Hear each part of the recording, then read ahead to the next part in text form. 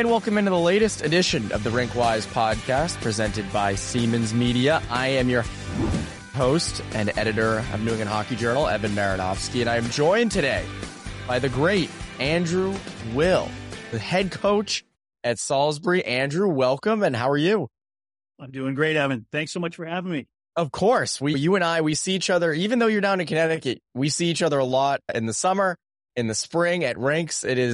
It's just kind of that's our lives. And you've been doing this a lot longer than me, but it's just constantly watching hockey and that's, I mean, I imagine your summers and falls are pretty busy with watching and taking it all in.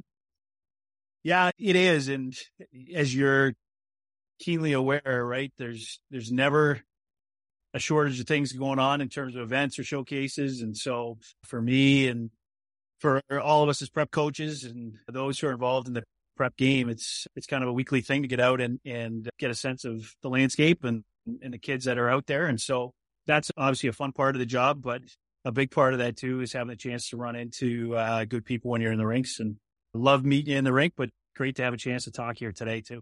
Yeah, it's good to get a kind of a long form conversation in. I'm curious your thoughts, because like you have seen, and we'll get into your career in a bit, but you've seen hockey in the region change so much, right? You go through summer hockey, you go to fall, you have the prep season. Spring is kind of the rest time. There's obviously festival, but that's not towards the end of it.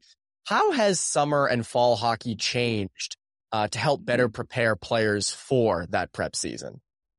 Yeah, I think one of those things is just the volume of events, right? There's so much more going on now in the summer and the fall than there used to be, but it's not always so much the quantity that's important. It's finding the quality stuff. And I think when I look at some of the stuff that players are doing through the summer months in particular, there used to be a real emphasis on showcases and kind of recruiting events. And there's still a big part of that, but I've been excited to see more and more players wanting to spend time in the summer working on skill development, working on strength conditioning, utilize those summer months to really build that base, build that skill level, so that when they get to the fall, they get to their season, hopefully they're reaping the benefits of that. I think kids and families have been a little bit more selective. My sense is that it used to be, hey, going to this camp this weekend, this showcase is the next weekend. And now families are a little bit more of, hey, going to target 2 or 3 key events, do those, and then spend a lot of the other time working on skills and training, strength conditioning.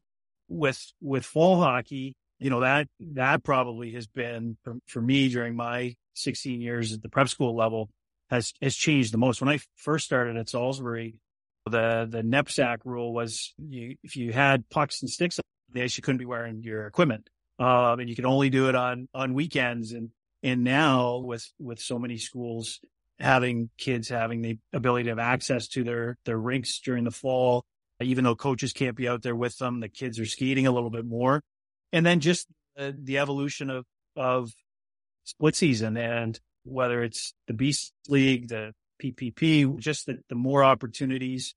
Yes, the number of games have gone up, the number of events have gone up, but I think just in terms of fall hockey going from strictly a prep for the start of the prep season to now it's very much a component of it. I think where for colleges, junior teams, and for the kids, they feel that's an important part of their recruitment process or cycle, getting themselves ready for the season, certainly. But I think it's also kind of situated itself where it's now instrumental in terms of the overall prep experience, kind of the before season part to complement what's going on once we get going in November. It's funny you mentioned the PPP or I forget the exact acronym. It's acronym. It's sort of new, but you look at like everyone talks about how prep hockey potentially might need to change, right? Getting the longer season to compete with the academies.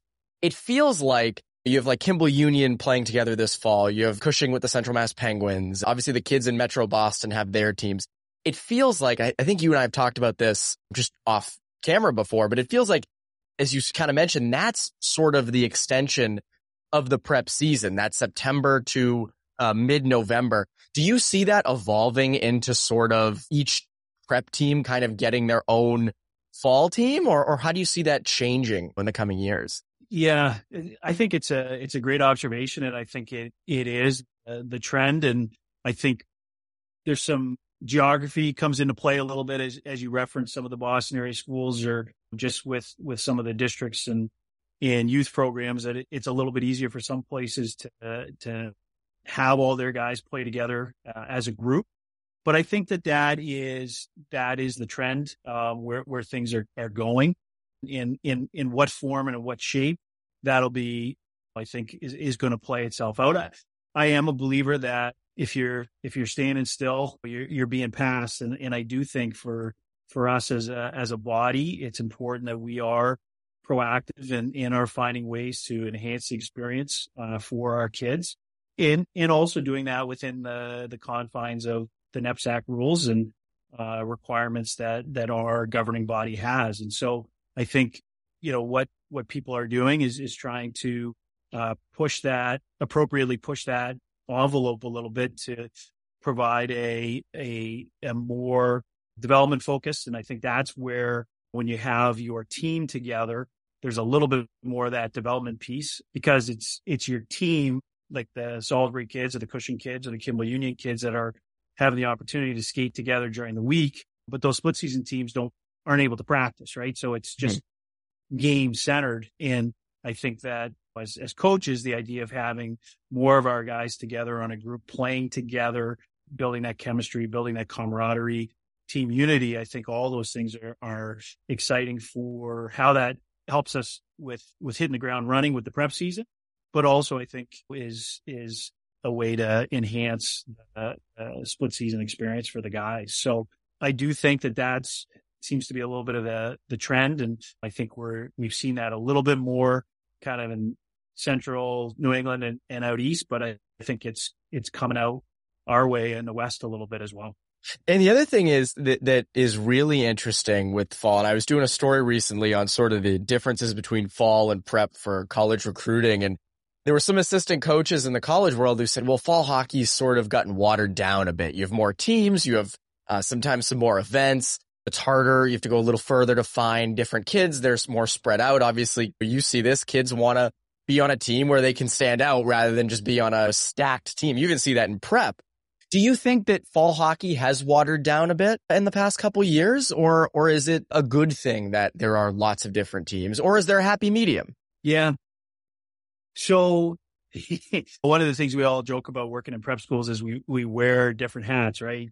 Teacher, dorm parent, coach. You do a lot. A lot. Whatever it may be. But I think there's some different ways to look at split season, and the college coaches, rightly so, are looking at it through the lens of, hey, how am I getting the best viewing opportunities to evaluate kids? And it's kids playing high level competition, and ideally not at 10-15 on Saturday night in Marlborough.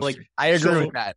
So there's that piece. You put your prep school person hat on and you look at, okay, we have at our school, between our varsity team, our JV team, we've got well over 50 kids who are really excited about hockey. And so all those kids want to play split season. All those kids are looking for ways to have a little bit more of a robust hockey experience during prep school. They're looking for ways to continue their development. They're looking for ways to hopefully grab the attention of college coaches and junior coaches. So I would say there are more people, more kids that are looking to play split season. And so that leads to what you're talking about, I think, is a little bit of a watering down, where you have more teams and you've got the national bound teams, you've got the showcase teams. And so with the way it's set up and not particularly tiered in terms of competitive level, it does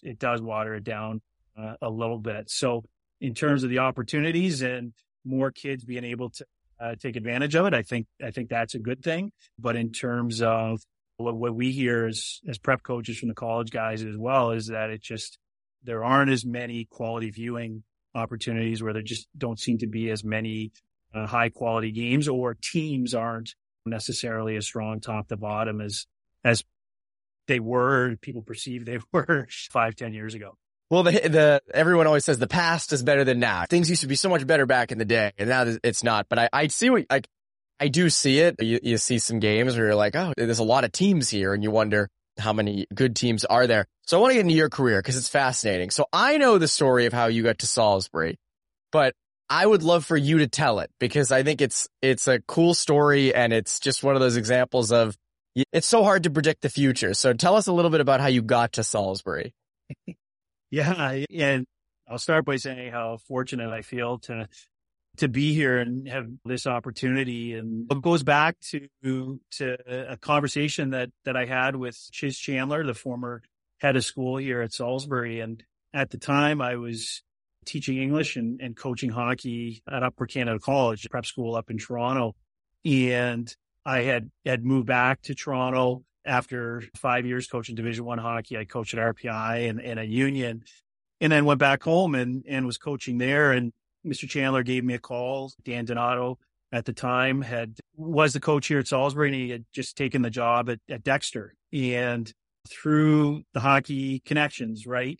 Kevin Patrick, who's out of Culver Academy now, was the assistant coach with me at Union for 3 years. And he and Mr. Chandler were friends from their prep school days. Mr. Chandler was a Hotchkiss guy. Mr. Kevin Patrick was the Deerfield guy. And they both had got into coaching and they coached against each other. And so long story short, as Mr. Chandler was trying to come up with a list of potential replacements for Dan Donato, KP gave him my name. And so when Mr. Chandler called, it was later in the spring, and I had actually just started dating my now wife. We had probably been dating about 8 weeks or so. And the idea of moving to Connecticut, starting a long distance relationship. Plus, I did not feel very comfortable leaving UCC in the lurch in May. I said, Mr. Chandler, I really appreciate the opportunity, but unfortunately, I just don't think the timing is right. And I remember him saying to me, well, what if we were to wait a year? And I thought he was being nice. I thought he was being just kind. And it was like, well, wait a year. Yeah, I would definitely be interested in revisiting this conversation, never expecting it to actually happen. And sure enough, Matt Corkery, who had already been here as a longtime Salisbury coach, stepped in on an interim basis for a year. Mr. Chandler circled back around with me about 6 months later. I was engaged to my now wife then at that point, and we jumped at the opportunity to come down here. So it was kind of an unexpected turn of events, but one that's extremely thankful for and appreciative of. And didn't you expect to only be there a couple of years, and then now it's 16 and yeah, so quite a while. Yeah. So my wife she's from the Toronto area too, and she had played soccer in the US, and so she had a great experience, and we were newly engaged, no kids. We said, hey, we'll go to Salisbury. We'll do 3 to 5 years. We had a plan, right? And we come back home, start a family with aunts and uncles and cousins, and 16 years and 2 daughters later, we're still here and loving it. Because you spent a good amount of time at the Division I level. We'll get to the winning and the success you guys have had on the wins and losses side, but on the player development side, you've had equal number of successes. How did that time spent at the Division I level, how did that help your perspective when it came to developing kids a little bit younger at the prep level at Salisbury? Yeah, I really found that experience was so helpful and important for me just developmentally, because I went right from playing, did 2 years in the East Coast League after my career at Union, and then jumped right into coaching at the college level. And so really didn't know a whole lot about coaching and development, and really am thankful to Kevin Snedden at the time, who hired me, working with KP at the time. And a big part of that experience was I was responsible for working with our players, kind of skill development stuff in the mornings with them and before class. And so got to spend a lot of time with guys in kind of those small groups, 1, 2, 3 guys out on the ice together. And it gave me a whole new appreciation for trying to meet each guy where they are and understanding kind of strengths that they have, areas of of improvement, but also maybe even more importantly, just finding ways to communicate, connect, get ideas across to guys. And I think how things are perceived when you're trying to explain or work with a guy on something isn't always necessarily the way that guy is receiving that information. Yeah. And so for me, that was really important time for me to kind of learn that lesson. And obviously I've learned a lot from a ton of people since then about skill development and understanding the game way better. And the game's changed a lot during that time. But I think about those mornings, Achilles Rink at Union and working with those guys in those situations and how important that was for me as a coach to learn to communicate and be specific, but also listen and observe what the kids were giving back to me as a coach and to us as a staff. How much has that skill development stuff changed over the last 20 years? Like, I feel like the game has obviously become more skill-based and speed-based than physicality-based, but it feels like over the last 10 years, that skill development has become a huge thing. How much has that changed for you just at Salisbury and kind of what you focus on with those kids? Yeah, it's changed considerably. And I think like a lot of things, it's a little bit of a pendulum, right? And how players see it versus how coaches see it varies a little bit. But I think when I started here, we probably weren't nearly as intentional with emphasizing, prioritizing skill development. We'd set aside a little bit of time, say we'd set aside 20 minutes on Thursday for some intentional skill development work. We went 0 for 5 on the power play on Wednesday, and all of a sudden I needed more power play time. So I gobble up some of that time. And as a coaching staff, it was about 5-6 years ago, we said, you know what, if we're going to say we prioritize and emphasize development, we've got to make sure that we carve out that time, and the repetition, the confidence that the kids get out of that repetition is going to pay dividends over the course of a season. And so now on Mondays and Thursdays, we designate time, win 3-0, lose 3-0, 0 for 10 on the power, but it doesn't matter. That's sacred time. And so I think by us prioritizing it as a staff, the kids prioritize it. And I do think it's a little bit different too, in terms of there's you hear it all the time, and guys are talking about in the rinks about going around cones and apparatus, and is that game like versus just individual skill development. And I think there's a balance. And for us, a lot of the skill development stuff we emphasize and focus on is taking those individual skills and applying them to game situations.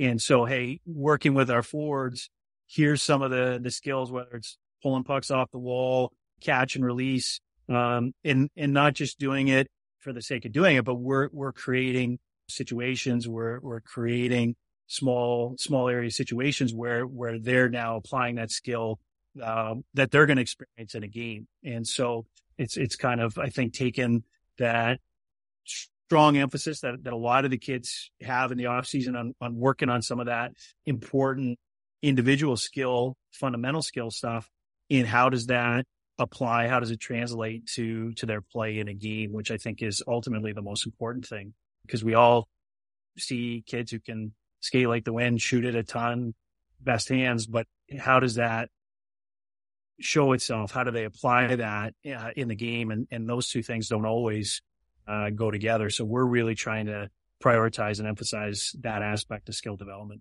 Can you put it all together? That's the biggest thing. There you go. Yeah. Can you mesh it and make it work? And your teams have made it work. It's 5 Elite Eights, right? You guys have 5 Elite Eight titles since you started? 09, 13, 14, 15, 22. Do I have that correct? Yeah. So we've won. So I think my first year, I don't think it was the Elite Eight. We won 6 New England championships since I've been here. I think it's 5 Elite Eights. Mm-hmm. That first year, the 08, 09 year, I believe, was, I think, the final year of the old format. And then we've moved into the 3 tournament situation. So yeah, it's been a fun run, and obviously been around some great coaches and great players here at the school. Why do you think, I mean, Salisbury's always been good. It was good under Donato, who's still at Dexter. Like, What do you think it has been about you and your staff over the last 16 years that has made not Salisbury not just successful, but successful wins and losses? I know we've talked skill development, but successful in bringing in solid players and making them even better. What has it been about, do you think, that you and your staff have done right to kind of make that a possibility? Well, I think I would start with what you said there, just in terms of it's got to begin with the players and at the prep school level to the families. And I think we've been really fortunate to attract talented players, but for me, there's no shortage of talented players. It's finding players who have that ability, but also have the right attitude, approach, commitment, mindset, and buy-in and willingness to be a part of something a little bit bigger than themselves. And I think we've been really fortunate as a staff, really fortunate as a school, and intentional, I would say, in both those areas to try and attract those types of kids and families. And I think it's really important to acknowledge a lot of the coaches that I've had the opportunity and pleasure to work with here. Nate Riddell, going back to my first year, and Matt Corkery for a long stretch. Brian Finney, who's now at Belmont Hill. John Toffey, who's at Winchendon, and then you went against Finney in the 22 Elite Eight, his first year at Belmont Hill. That must have been something, huh? Yeah, that was so much fun, and probably a little bit more fun because it worked out for me. I get that. But he's a phenomenal coach, and more importantly, he's a great friend, and I'm not surprised with the success that Brian's had at Belmont Hill in a really short period of time.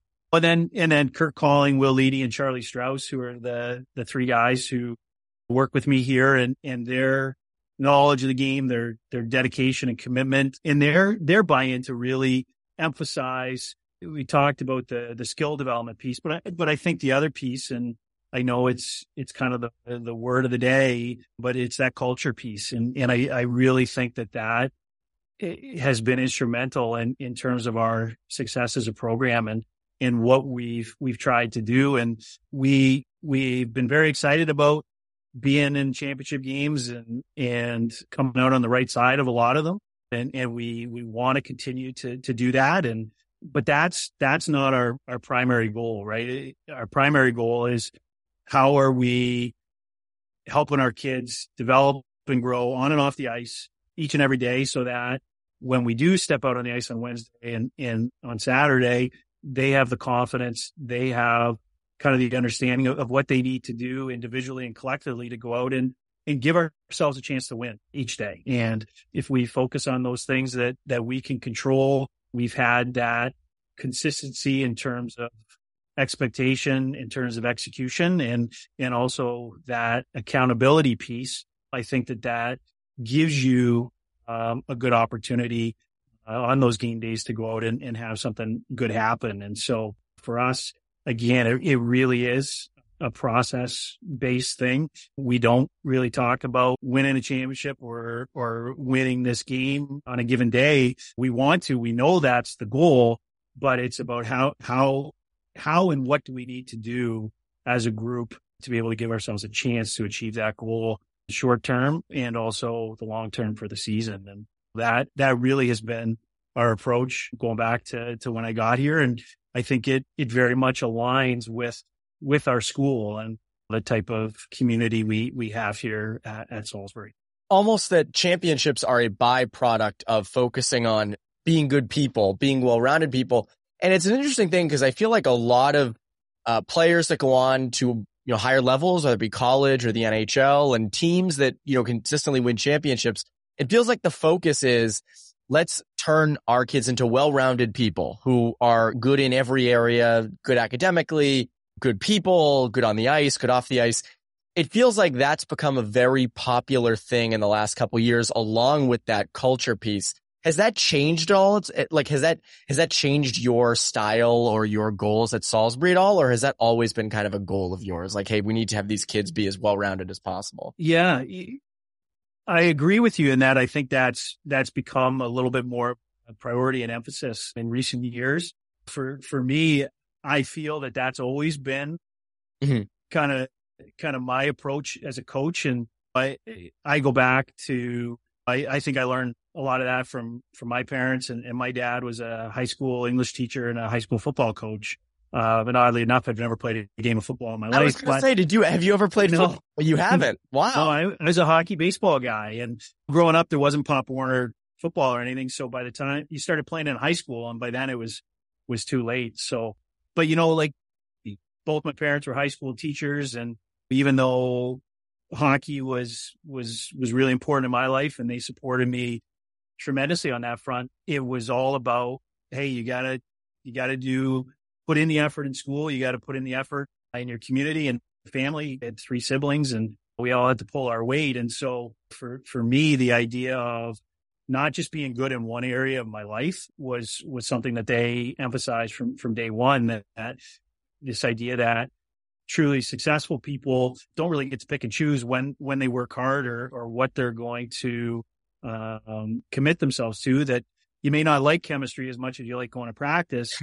And it doesn't mean you got to get A+ necessarily, but you got to put in the work, and you've got to, if you're struggling, go see the teacher for extra help and utilize the resources that are there for you and take advantage of those. And I think for me, that's been something we've always tried to emphasize here is we don't want guys who are only interested in working hard and performing well down at the rink. We want guys to obviously excel down there and be motivated and eager to learn, but we want guys who really prioritize doing well in the classroom, and important to be contributing members of our school community. And just Jared Rothman, who's the senior for us this year, is our student body vice president. Justin DeLucia was our student body president last year, and could go down the line over the 15 years. And they've had a lot of guys who are some of our top students on campus, both in terms of academic performance and also in kind of the social community aspect of the school. And so for me, that piece has always been, it's been ingrained in me all the way along. And that's certainly something that I was hoping to have be a part of our program here at Salisbury. And that certainly has been. And I think it fits really well with the culture of our school too. I want to get to the current team in a second, but I want to ask you about some bigger picture things, because I think you have a fascinating outlook on it. Prep hockey, I mean, we kind of touched on it at the beginning with kind of the fall scene and how that's changing. Do you think prep hockey needs to evolve in any way, or is it kind of good as it is right now? Yeah, I do think prep hockey would really benefit from evolving a little bit. And I very much believe and respect the tradition of prep school hockey, of knapsack hockey. And I think that that structure has been really, really successful for so many kids and families over the years. At the same time, I think times are changing, right? When 15 years ago, kids were playing 3 sports, right? We had Danny Biega, my first year here, played varsity soccer, plays varsity hockey, and rows in the first boat at our school, goes to Harvard. Incredible. Goes to Harvard and plays some games in the NHL, and his career's cut short by concussions. But the world today, and I'm not saying it's necessarily a good thing, but kids just aren't doing that, right? That the way this youth sports, they've got to decide, am I going to be a soccer player? I'm going to be a hockey player really young, because the soccer coach wants these kids 12 months of the year. And so we have kids who play 2 sports, but this idea of 3 sports is really in a lot of ways antiquated. And I think these schools offer a lot, but it's a big commitment on the part of families to have their kids go to these schools. And I think in terms of really meeting what a lot of the families are hoping for from this experience, I think there's an opportunity for prep hockey and I think prep athletics in general to evolve a little bit to kind of match what our families and what our kids want in 2023, not the way it was in 1983. And so it's a complicated issue, right? Because you do something in one sport, it impacts other sports. There's the question of boys and girls and equity and all those things. So it's I don't have all the answers. And there's a lot of layers to work through, but I do think at the core, what we offer, to me, is such a phenomenal model in terms of athletics, hockey specifically, being tied to the school and academics and the school calendar, and students being a part of the school community and culture, and not a group of 25 students that go off on weekends and are doing online stuff, or, that they're really integrated into the school. But the prep season is short, and we're really limited in how much we're able to work with the kids, how often, and the frequency of it. And so I think, you alluded to academies and the tier 1 and AAA and all those different competing junior hockey, all those competing models that are out there. I think what we can offer, if we were to evolve a little bit, could be better than almost all of them.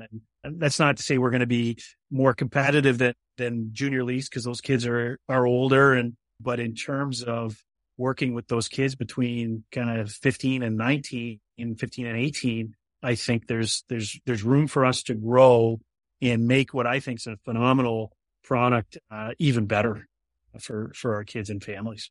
And it has the history to it too, which you alluded to. It's interesting. Over the summer at Bruins development camp, I was talking to Ryan Walsh, a former player of yours, and he was very complimentary of you, and it was great to catch up with him. And he's off at Cornell this year, which is great. After I think he was second in the USHL in points last year with Cedar Rapids, only behind Celebrini. That's pretty good company to be in. But he was saying to me how I asked him about, because this past NHL draft for kids directly out of prep, getting drafted straight from prep, getting picked by NHL teams, I think it was only 2. Now, the year before was more than that, but he was saying how prep he was kind of saying like prep is more so preparing you for juniors in college than it is for you to get drafted to the NHL. Do you think prep has changed, or was last year kind of just a quote unquote down year for prospects, NHL draft prospects? Yeah, that's a great question. And I wrestle with it because I don't know that I can say definitively one way or the other in terms of,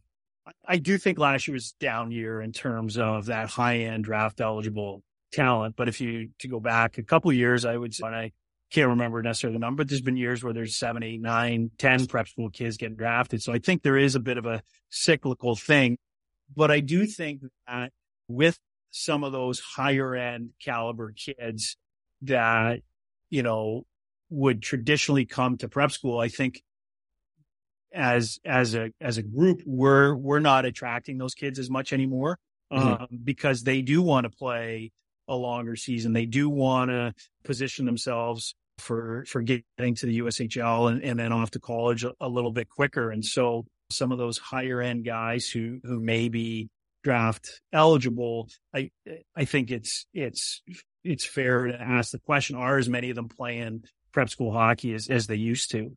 And I also think that tied to that, it goes together, is NHL guys, and when they're evaluating players, like, okay, so I know what the USHL competition is. The prep school competition can vary greatly from Wednesday to Saturday. And so I think sometimes there's a little bit more confidence in evaluating a player and saying, hey, I know what I'm getting out of a guy who's played a year in junior hockey versus a guy who's maybe going through the prep ranks. And I think there's a percentage of kids, Johnny Beecher, he was going to get drafted, whether he played a year at Salisbury in the National, it didn't matter where he was going to play, or Matt Coronado. Like, there are those types of guys where they do come to prep school and then they move on. But I think Ryan Walsh is a great example of that. When he came in as a repeat junior, I don't necessarily think he or many people thought of him as a potential NHL draft pick. And I'm not saying it's because of us. I mean, he did the work, he put in the time, and was such a dedicated kid. And you talk about well-rounded, I mean, in all areas of life for that guy. But the time that prep gave him, right, to work on his body with the full season and a little bit of a lighter schedule in the gym and the weight room, the opportunity to develop his skills, the ability to be a guy who plays a prominent role on a competitive prep school team, gave him confidence, put him in situations that he took advantage of that translated to him going off and having that success in the USHL last year. So I think, again, not to be cliche about it, but each guy is running his own race and they fall into different categories. But I do think that is a challenge in terms of prep school and where we are right now, that high end piece may not be drawn here as much with some of the other options that are out there and some of the limitations that go along with the prep schedule and season. And you still see a lot of those higher end kids come when they're younger. Like that, I think that is still very much there. Yeah. Speaking of high end talent, your team this year, what is the outlook on this group, and who are some of the players we should be keeping an eye on at every position? Yeah. So we're really excited about the season. We feel we've got a terrific nucleus of guys that are back from last year's team. I think it was, and you and I think spoke about this before. You know, even though on paper was a little bit of a down year for us, we felt we really came together as a group and got as much out of that group as we were able to. And to be one of 6 teams playing on that last Sunday was something we were really excited about. And we'd love to be in the Elite 8, and that's the goal we have for this coming year. But those guys learned a lot and gained some real valuable experience. And then I think to complement them, we've got some real exciting young guys coming in to join us. So when I look at some of our guys up front with our leadership, with Seamus Latta up front and Jared Rothman, Seamus is one of our captains and Jared's one of our assistant captains. And then on the back end with Anthony Biakabatuka and Ty Creech, our 2 other captains, are just 4 of, I think, a number of really impactful guys up front. And Cooper Fleming is back for us in net, which we're really excited about. He played about 50% of our games last year and had a strong season, and excited about him taking that next step in his development. So those guys plus our incoming guys, I think, are going to be exciting to work with. They're hungry, they're eager, they're, I think, really open and receptive to getting better and learning. And so we can't wait to get started. Yeah, I mean, you guys, it's interesting. You mentioned down year, quote unquote down year. But it was you guys kind of got hot at the end, and you guys really. I remember we were talking about it. You sort of found your game at the perfect time, and a lot of those kids are back. So I'm very excited to see what you guys are able to do this year, and you guys are always in the thick of it all the time. So no surprise there. But Andrew, this has been fascinating. I really appreciate your insight and your outlook on this. And I think the insight and outlook's only going to get better with this overtime segment. What do you think, Yaz? This is going to be pretty good. Well, earlier when you said, speaking of high-end talent, producer Dave was ready to do my normal segment. Exactly. But you were actually talking about Andrew's club, which is probably more appropriate. So yes, it's time for overtime, where I lob some questions both to our guest and to Evan. Overtime. Typically, these are just kind of get to know you questions, but I was inspired to do something a little bit different today. And so what we have here is a quiz. You each get 3 questions, and the quizzes are on the names of minor league hockey teams. So what I'm going to give you, oh boy. Now it's multiple choice. It's multiple choice. So you've got a 1 in 3 chance to start off. So we'll start with you, Coach, and we'll take you to the Adirondack franchise in the UHL. So tell me, is it the Adirondack Avalanche? Is it the Adirondack Frostbite? Or is it the Adirondack Patio Chairs? It's got to be C, right? The patio. That'd be a great jersey. Well, the one that I had in my head you didn't mention, so I feel like I'm going to go out on a little bit of a limb here. I'm going to go with A. I'm afraid it is, in fact, the Adirondack Frostbite, if you can believe it. Oh, really? So, yeah. Okay. So kudos to that strange name. But Andrew, I had the same thought. I was like, oh, it's got to be the Avalanche. Yeah. And by the way, that team is co-owned by Barry Melrose and Steve Levy of ESPN. That's true. Yeah, that's true. Wow. Yeah. All right. Evan, next one is for you. We take you to Grand Rapids in the IHL. Is it the Grand Rapids Gophers? Is it the Grand Rapids Griffins? Or is it the Grand Rapids Giants? I'm going to say it's Griffins. Yeah, it's Griffins. B is my answer. You're absolutely correct, Evan. Well done. And you get an extra point because my son's name is Griffin, which is why I there you go. I like that. All right, Coach, back to you. we take you to sunny Florida and Orlando, still in the IHL. Is it the Orlando Sandy Pucks? Is it the Orlando Sunburn? Or is it the Orlando Solar Bears? It's the Solar Bears. I know It that is, one. in fact, the Solar Bears. Well done, Yeah. Coach. Yeah. I went to their training camp actually one year Is that right? Oh, wow. back Nice. in the IHL. Yep. All right. We go to you, Evan, and Kentucky and the AHL. Is it the Kentucky Thoroughblades, the Kentucky Fried Puckmen, or the Kentucky Shots? Sponsored by Maker's Mark. I didn't know there was an AHL team in Kentucky, but Yep. since I don't know, I'm going to go with the Fried Puckman. I got to be fun with it. Good guess, but I made that one up. It's the Kentucky Thoroughblades. Oh, wow. Yeah. Weird name. I think they've got, since it's the heart of bourbon country there, they should just be the Shots. Come on. That's a nice little double meaning there. I like that. All right. Coach, back to you. Amarillo of the CHL.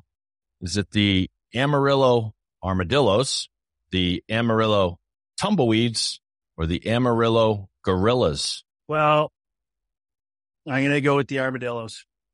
No, that's sorry. not It's the Gorillas. Gorillas. Yeah, That's of course so it is. random. I don't know. Apparently, in this part of Texas, they pronounce the name of their town Amarilla, so it comes out Amarilla Gorillas. All right. Evan, last one is for you, and you better get it right, or the coach will be disappointed in you, and I'll explain why later. There's an Easter egg hidden here. Oh, boy. Evan, we take you to Mobile, Alabama of the ECHL. Is it the Mobile Misfits, the Mobile Massacre, or the Mobile Mystics? Oh, God. I'll say, is it the Misfits? Coach? No, it's the Mobile or Mobile Mystics. Mobile Mystics. Yep. And Andrew knows that because you were a member of that team for a couple seasons. If I'm I not was. Might have actually been called the Misfits when I was down there. Yeah. But, It is. The Misfits, yeah. Well, right, and it's spelled Mysticks, so you get the play on words there. Thank you for indulging me for this wacky trip through minor league hockey, and we get some Kentucky Fried Puckmen and bourbon for you guys later. Yeah. Congratulations. I would love that. We both did. Well, we both 1 for 3. We don't keep score here on RinkWise. It's not about winning. It's about how you play the game. It's about having effort. There you go. You're 100% right. But Andrew, this has been a blast. I will have to have you on in the future again, and I'm sure you and I will see each other at the rinks quite a bit. So again, thank you so much for coming on. And I'm Evan Marinofsky. This has been New England Hockey Journal's RinkWise, a Siemens Media production.